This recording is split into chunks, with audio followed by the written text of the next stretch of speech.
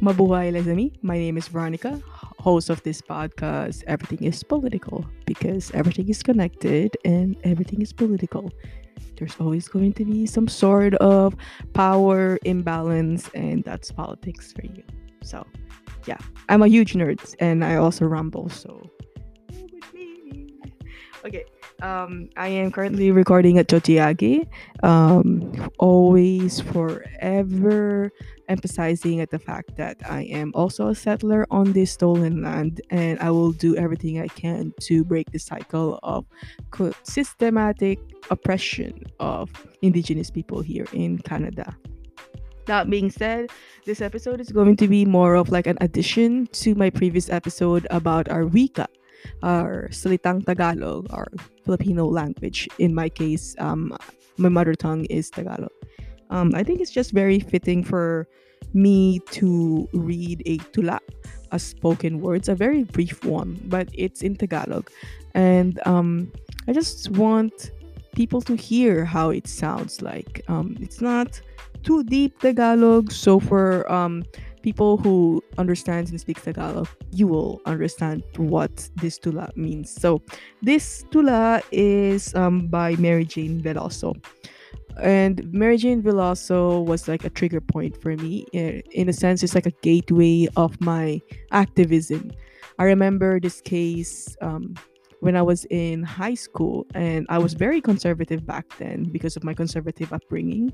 And in my head, she got caught with drugs, and so the law in Indonesia is that that sentence. So the law is the law. The law is harsh.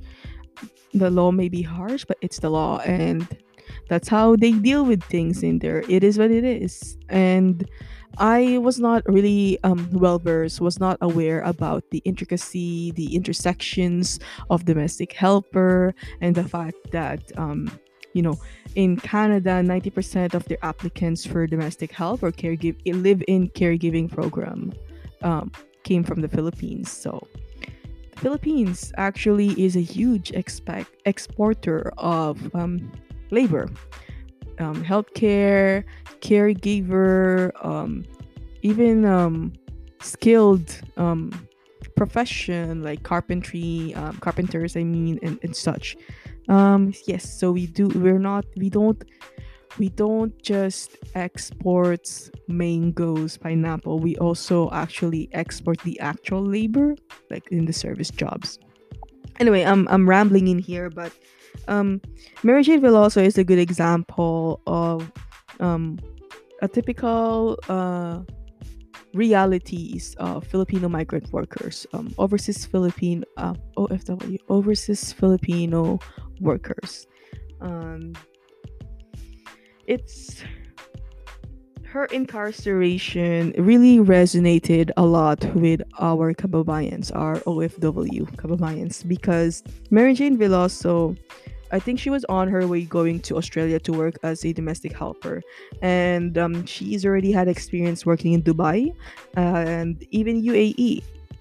And that's the reality for our kababayans, is that they have to leave our country to work elsewhere because there's no good job to provide for their family. And us Filipinos, we have a very family oriented family values, and we always need to, not just need, but like it's ingrained to us to support our family. So again, we live in a capitalist world. Everything is commodified. You need money to do everything, to pay for everything. So what they do is they have to leave the country. And rich countries like Canada, USA, the EU, Australia, they take advantage of the fact that the conversion, the pesos to, let's say, Australian dollars, is much more. So even if it's minimum wage in Australia, it's still a lot if you convert it to pesos. So a lot of our kabayans do that, and the Philippine government also do make money of this. It's a huge business. They make money of our own kababayans, these politicians. Um, yeah, they say this is like an economic trade and it's beneficial for everyone because this is liberalism. Like everyone is like libre to do economic activities. But what happens here is the generational trauma, the generational separation of families that you can never get back. Time is you can never get back that time. So you work for 3 hours, and now your toddler is no longer a toddler. Now it's a teenager, and you weren't able to connect with them anymore. And this is a reality for a lot of my friends as well. Um, all of this is due to a capitalist system that separates our family, a Filipino family who is very family oriented. Anyway, that being said, I'm going to start The Tula by Mary Jane Veloso. It's called Isang Kislap ng Pag-asa. A snap of a flicker of hope, actually. It's very short, and I hope that you like it. Isang kislap ng pag-asa. May kislap ng pag-asang pumupuno sa aking puso. Nagpapasibol ng bagong pag-asa. Isang pag-asa, isang araw, ilalabas ako ng kapayapaan at hustisya mula rito sa bilangguan. Tinatanggap ko ang bagong pag-asa. Isang kislap ng pag-asa para sa aking kapakanan. And this is just another thing for me to say is the fact that there were some allegations where the recruitment agency where Mary Jane Veloso was recruited to work as a domestic helper in Australia, I believe, is that they're in cahoots with these drug people who use her as a drug mule. Oh, it's like a little Filipino woman. She looks harmless. She looks innocent. So let's just use her. And unfortunately, this is also a thing within our community. Displacement agencies sometimes do take advantage of our own kababayan who didn't know better.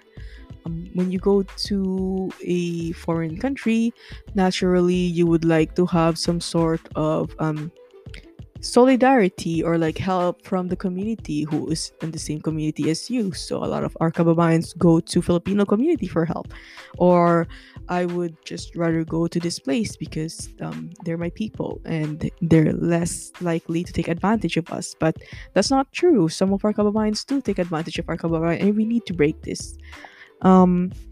We don't know the whole story. We will never know the whole story about Mary Jane Veloso, but this whole thing needs to stop. And I don't know why just wanted to record and talk about the tulak that she made. I think that it's also a good conversation, a starter conversation about Mary Jane Veloso and this huge economic trades by the Philippines with other rich countries in providing labor, and how through remittances the Philippine government makes money off the hard-earned money salaries of our kababayans because they use it as part of the GDP. Like, this is just bad governance, and you're using the labor of our kababayans as a GDP, a part of the GDP. No, you screwed up with our economic policies. Then get out of the power and give it to someone who can lead us. Anyway, this is just a little like addendum, and if you like it, then like it, subscribe to me. I think there's a subscribe in it. Do follow me on Instagram, lahat _ conectado _ podcast. Lahat, LAHAT _ conectado, so connected, but just like it's K instead of C, so KONEKTADO. I don't know what I'm saying right now. A podcast, you know what podcast is. Lahat means all is connected, right? So there you go. Shit, I'm already rumbling, but yeah, I hope that you enjoyed that one, and I'll see you in my next episode. Vero out.